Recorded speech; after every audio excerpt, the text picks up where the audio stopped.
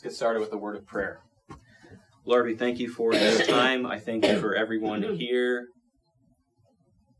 God, your word is amazing, and I pray that everyone in this room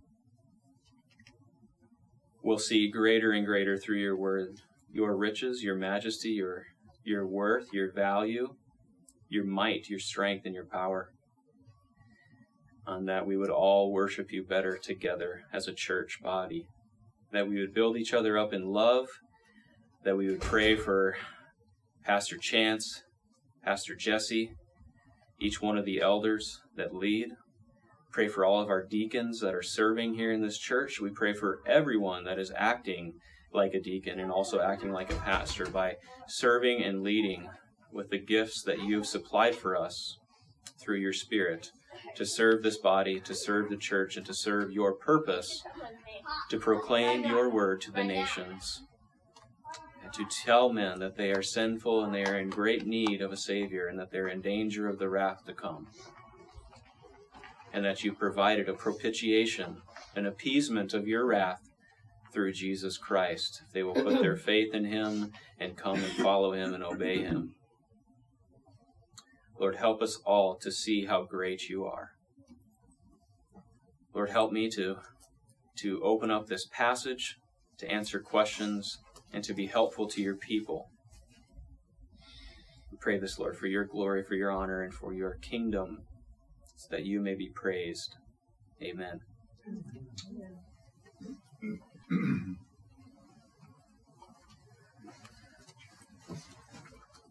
Romans 10, 5 through 10. Moses writes that the man who practices the righteousness which is based on law shall live by that righteousness. And here's the contrast. Moses says, the man who practices the righteousness which is based on law. So the righteousness which is through obedience to the law, doing the law, keeping the law, practicing, keeping God's laws, God's ways. You do all the things you're supposed to do, and you don't do all the things you're not supposed to do. So there's things you're supposed to do rightly, and there's things you're not supposed to do.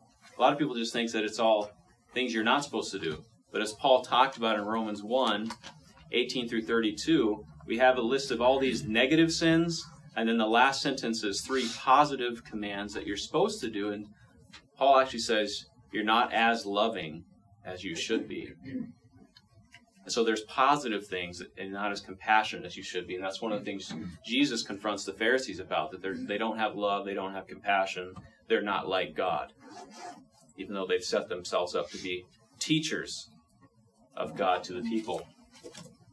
And so he's setting up the contrast between a righteousness which is based on law. You shall live by that righteousness.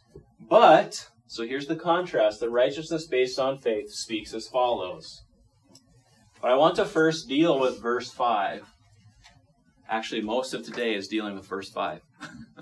So let's get into it here. I have a whole list of scriptures here that are dealing with verse 5 in a way.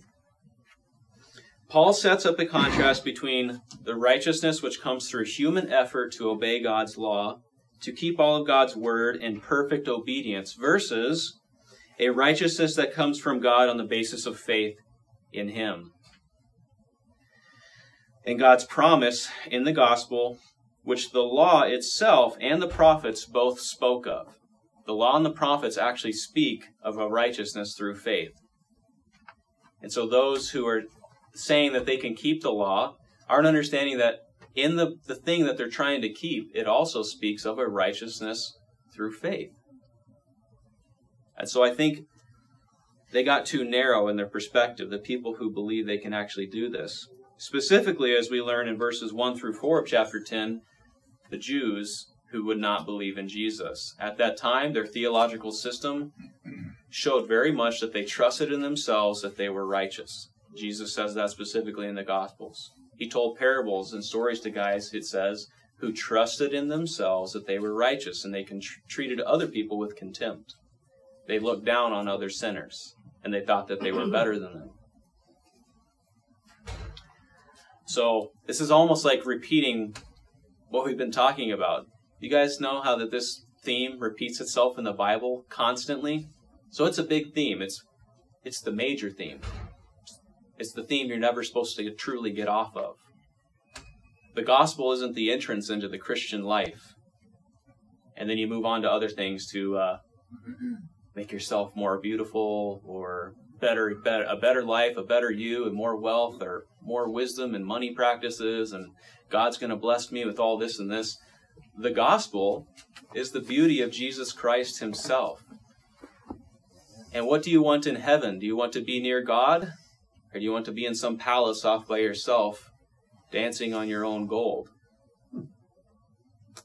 To be in heaven, your heart should desire heaven because Jesus Christ is there and you want to lay at his feet. Your heart's desire as a Christian should go toward Christ always, not the things and the benefits. Not the things and the benefits. Those are secondary. That shouldn't be what your heart's on. If it is, probably a little crooked and need to get a different view and esteem Christ in a greater way.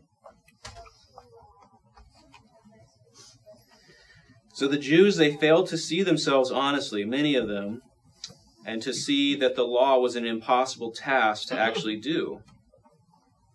Without stain, without blemish, to actually do it perfectly. So did the law and the prophets promise life for those who kept it? We'll look at some of our scriptures. First scripture is Galatians 3. So something from the New Testament on Paul talking about what he says about the law. Galatians 3 verse 10 and 11 say this. For as many as are of the works of the law are under a curse. So right there, it doesn't sound very good to be after, under, and for the law. You're under a curse because the law curses you. And if you're trying to keep the law, you're under a curse. For it's written, cursed is everyone who does not abide by all things written in the law. And so it's foolish to believe that you can do 99% of the law and think that you've made it. Man, I am so close. I'm so good. I have to be accepted. Would maybe be something that you would reason in your heart or somebody else. God's got to accept me. Look at all the good I've done for him. Paul says, cursed is everyone who does not abide by all things written in the book of the law to perform them. So not an E for effort, like in art class. It's not art class with God. He's not like, oh, yeah, that's real close. That's good enough. I'll let you in. That's not what's going on here. You have to do everything that's written in the book of the law to perform them. And so Paul says in verse 11, now that no one is justified by the law before God is evident. It's evident. We'd think that it'd be self-evident, but self deceives self all the time. And so he right there he says, no one is justified by the law. And then he does a quote, why? For the righteous man shall live by faith. Just like we read in Romans 1, verses 15, 16, and 17. The righteous man shall live by faith. That's the gospel. The faith in Jesus Christ. Romans 3:21 says this. For all have sinned and fall short of the glory of God. So another scripture that shows that everyone is sinful. Everyone is sinning. Everyone has erred. You can read Isaiah 53. All the people that the sacrificial lamb comes and dies for has gone astray, is bent, is crooked, has gone away from God. James says this in James chapter 2. Whoever keeps the whole law, similar to Galatians 3:10, whoever keeps the whole law and yet stumbles in one point, he has become guilty of all. Cursed is everyone who does not abide by all things written in the law. So what does the Old Testament actually say? and something that comes from the writings of Moses. Leviticus 18 says this, verse 5. So you shall keep my statutes and my judgments, by which a man may live if he does them. If he does them. I am the Lord. Ezekiel says this, so one of the prophets, much later time, Ezekiel 20, verse 11. God says this, I gave them, the Israelites, my statutes, and I informed them of my ordinances, by which, if a man observes them, he will live. And God repeats himself 3 times, that same statement in Ezekiel chapter 20. So he's emphasizing that reality. If a man observes them, he will live. But if you read the rest of Ezekiel and the other prophets, you'll see that God's very angry with the Israelites for their sinfulness. Romans 7, which we just covered a few months ago, Paul says this, I was once alive apart from the law. But when the commandment came, sin became alive and I died. So Paul is talking about how the commandment, when it comes, the sin that's inside me, and we'll see this as he summarizes this, the sin that's inside me became alive. When I was confronted with, do not covet, my heart, which is sinful, was like, I can't stand this command. I've got to covet. And the sin, he went after coveting other people's goods or wives, possibly, we don't know. Coveting in some way. This commandment, which was to result in life, the commandment was, it did have a promise of life to it, but it proved to result in death for me. And verse 11 is very key. For sin. So sin is the subject here. Sin, taking an opportunity through the good commandment, deceived me, and through the commandment, killed me. Cursed is everyone who does not abide by all things written in the law. So then, the law is holy, the commandment is holy and righteous and good. Therefore, did that which is good, God's commands and his laws, become a cause of death for me? May it never be. It's not the law's fault. Rather, once again, here's the subject, it was sin. Sin that became alive in me. Sin that was in me. It was sin in order that it might be shown to be sin by affecting my death through that which is good, which is God's laws and his commands. So that through the commandment, sin will become utterly sinful. And so another way that Paul says that, I believe, in Galatians is the law came to show us our sinfulness. The law came to show us how much we are ready to transgress God. To show us how sinful our hearts are. If God says, don't step here, guess what? Like a little child that wants to disobey their mommy or daddy, I'm going to jump right there. I'm going to stomp it up right there. And so that's a purpose of the law, is to show how rebellious our hearts are against God. And how we reject him constantly, and we stray from him, and we do not want to obey him as Master and Lord. Romans 5 says this, 19, for as through one man's disobedience the many were made sinners. So getting to the origins of why all men are sinful and born sinful is through Adam. We were all made sinners. And sin is what we do, because that's what we are. John 8, Jesus says this, verse 34. Jesus answered them, truly, truly. So this is true. This is really true. I say to you, everyone who commits sin is the slave of sin. So it's not just, oh, hey, I sinned once. No big deal. What does Jesus say? If you commit sin once, the reality is, the truth is, truly, truly, you're a slave of sin. You serve sin. You serve self, and you're not serving God. Even just once. it proves that you're a slave of sin, and that you're not a slave of righteousness, and that you're not like God, that you've erred from His character and His ways. Other passages in the Old Testament, such as Isaiah 6, 1 through 6, Isaiah's great throne room vision of the holiness of God, something the late minister R.C. Sproul loves. His ministry is founded on this passage, essentially. But it's foundational. It's an awesome Old Testament passage.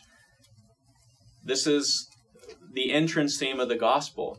You need to understand how sinful you are and how holy God is. You need to have a great, grand vision of God's holiness and how sinful you are. And Isaiah, the prophet of the people of Israel, who was given this vision, it says he laid down, prostrated himself before God because he couldn't stand in God's holiness. And what is the thing he confessed immediately? It says, I am a man of unclean lips, and my eyes have seen the King. We're all doomed. We're all doomed. That's the vision everyone needs to have before God. The thief on the cross, I believe, showed great humility before Jesus right at the end. So, Lord, remember me when you... I believe it was a sincere, humble request, recognizing sinfulness and I don't deserve God or the kingdom or to be in heaven. I'm just going to ask for it, looking for mercy. And so it is with everyone in the Old Testament and New Testament. They are humble before God. They know that they're not a good person, and they're not supposed to develop an attitude of pride or arrogance toward other people that are sinners as well. And they're supposed to be humble before God. Even Job in chapter 42, 1 through 6, when he has his vision of God, it says he repents in dust and ashes. And so two venerated men in the Jewish people's history, Isaiah and Job, they had these humiliating experiences before God. And to think that they were somehow inherently different than these men, that they could achieve righteousness on their own, is not consistent with what their own scriptures actually reveal. And so it was inconsistent to develop a one-sided theology, if you will, that was like, I can actually keep the law perfectly. And you know what? I actually think I have. And God, you know what? I'm snooty and I'm prideful now. And I treat other people's with contempt and I trust in myself. These men in the Old Testament that are writing the scriptures did not think that about themselves. So why would their descendants, the Pharisees, the Sadducees, and many of the Israelites who followed them, believe those things? That's because men's hearts are sinful. One of my favorite passages, Deuteronomy 9. This is what God says concerning the Israelite nation. Do not say in your heart, when the Lord God has driven them out, the Canaanites, before you, because of my righteousness, the Lord has brought me into this land to possess it. But it is because of the wickedness of these nations that the Lord is dispossessing them before you. It is not for your righteousness or for the uprightness of your heart that you are going in to possess this promised land. Okay, it's the same thing for Christians who are going to possess heaven one day. Do not say in your heart, I am getting heaven because of my uprightness. Okay, it's the same theme.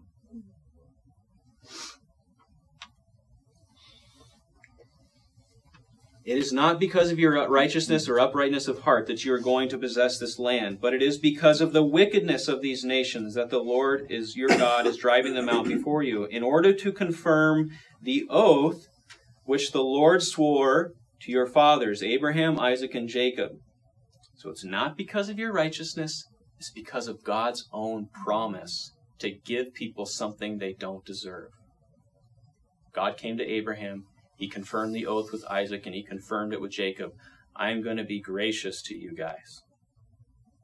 So it's based on God's grace, is based on his own character and his choice to grant a promise, to be kind to people and to give them something special they do not deserve. Verse 6 says this, finally, I'm concluding again here.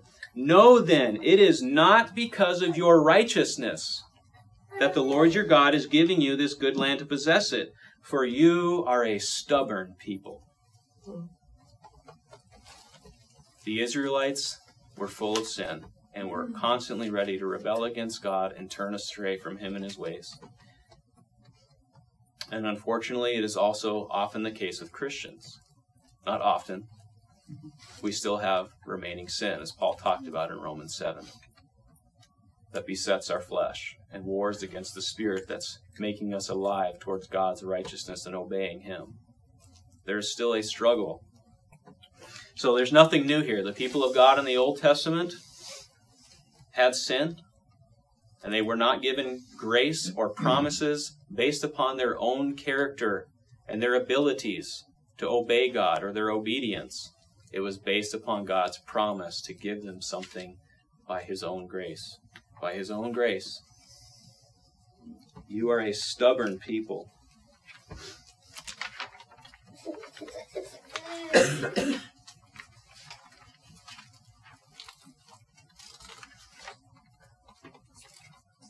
So this is an especially important element in teaching the gospel to children and to adults.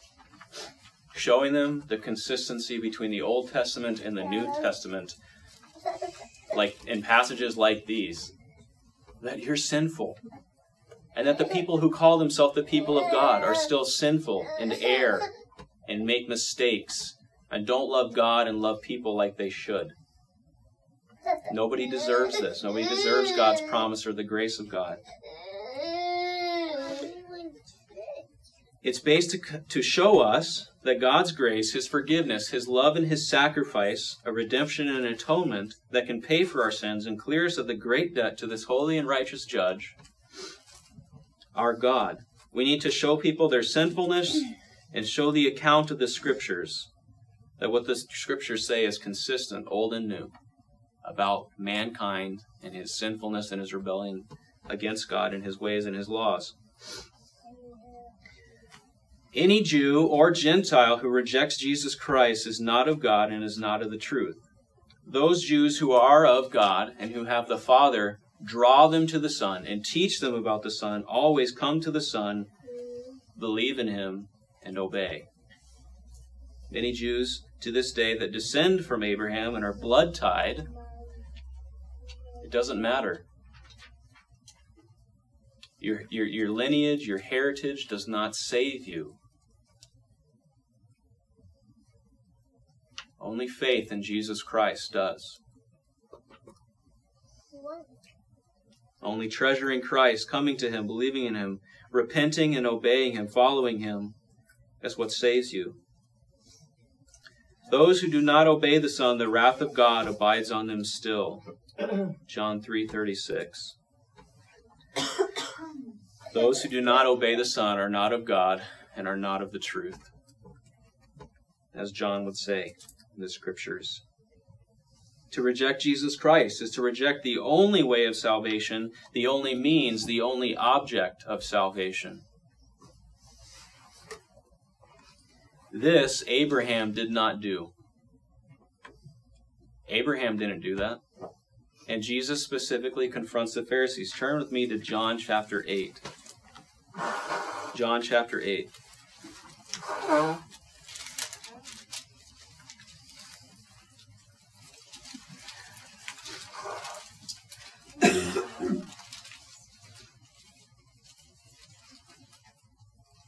Verse 39 of John chapter 8 says this. They answered Jesus, and they said to Him, Abraham is our father, Jesus. So they're putting their trust in the reality that they believe that because they descend from Abraham, that they are like him and they're going to inherit what Abraham was promised. But Jesus said to them, if you are Abraham's children, do the deeds of Abraham. And then he's going to work through this passage, but I want you to skip to verse 56, and we'll see this, what the deed of Abraham looked like and how Jesus explained it. Verse 56 says this. Jesus once again tells him, your father Abraham rejoiced to see my day. And so from verse 39 to verse 56, they're rejecting Jesus. They're rejecting Jesus Christ.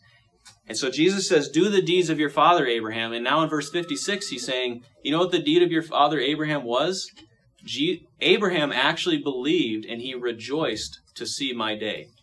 Abraham believed in the promised seed that God promised him, the Messiah. And that belief was what was credited to Abraham as righteousness. And these people who are children of Abraham are not the true children of Abraham. They are showing by their rejection of Jesus Christ, the promised seed of Abraham, the Messiah, that they are not of God. And Jesus is showing this. Abraham rejoiced to see my day, and he saw it and was glad.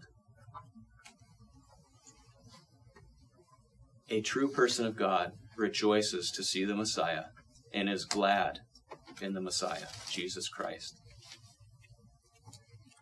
Those who are not of God do not do that. They don't come to Jesus. They don't rejoice, and they are not glad in him.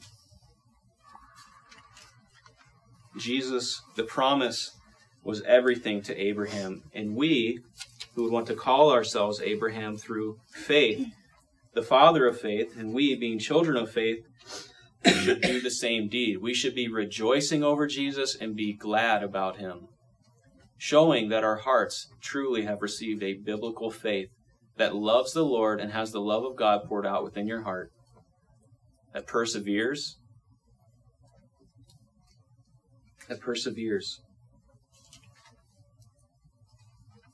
So we, too, should not say in our hearts, self, you need to go into every religious exercise possible to get right with God and earn salvation.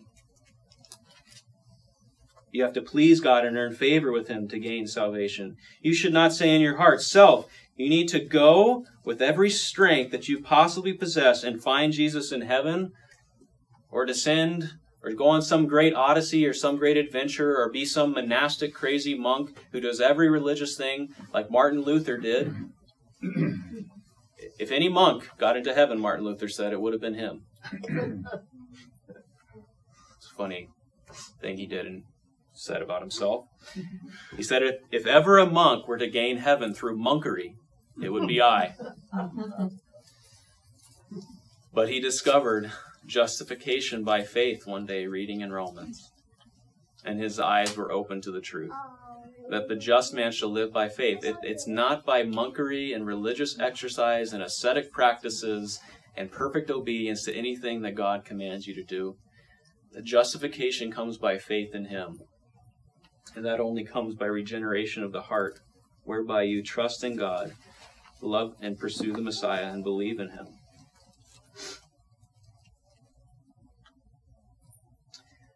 You don't go to Jesus, is what this passage is teaching. God brings Jesus to you. You don't have to go on some crazy exercise. You don't have to find a way to get to heaven yourself. You don't have to go search for him in the deepest, darkest place. Paul used language like this back in Romans 8 as well. Neither height nor depth. And you use these universal ideas and schemes in Romans 8. It says, but the love of God has come to you. Okay? And so this is the same idea. The gospel message comes to you. The word is near to you. The word is near you in your mouth and in your heart. That is the word of faith. How do people get saved? It's through the word of faith. They have faith in what God is doing. So God brings salvation to people in a very simple way. Right where you are, geographically. Right where you are spiritually, which is dead in your trespasses and sins. God brings salvation through people who bring a message to believe and repent upon Jesus Christ. Repent of sin and believe upon Jesus Christ. The word of faith which we are preaching. If you confess with your mouth Jesus is Lord, and you believe in your heart that God raised him from the dead. So notice the wills. The human will, who will ascend, who will descend, versus what God does and what God wills. Okay? So it's God who brought this salvation to you, and it's God who raised Jesus from the dead. By this you will be saved. For with the heart a person believes, resulting in righteousness, and with the mouth he confesses, resulting in salvation. I believe righteousness and salvation at the bottom here are synonymous terms because of the way Paul introduces this passage. Some people might believe that this confession is sanctification. We won't go there today.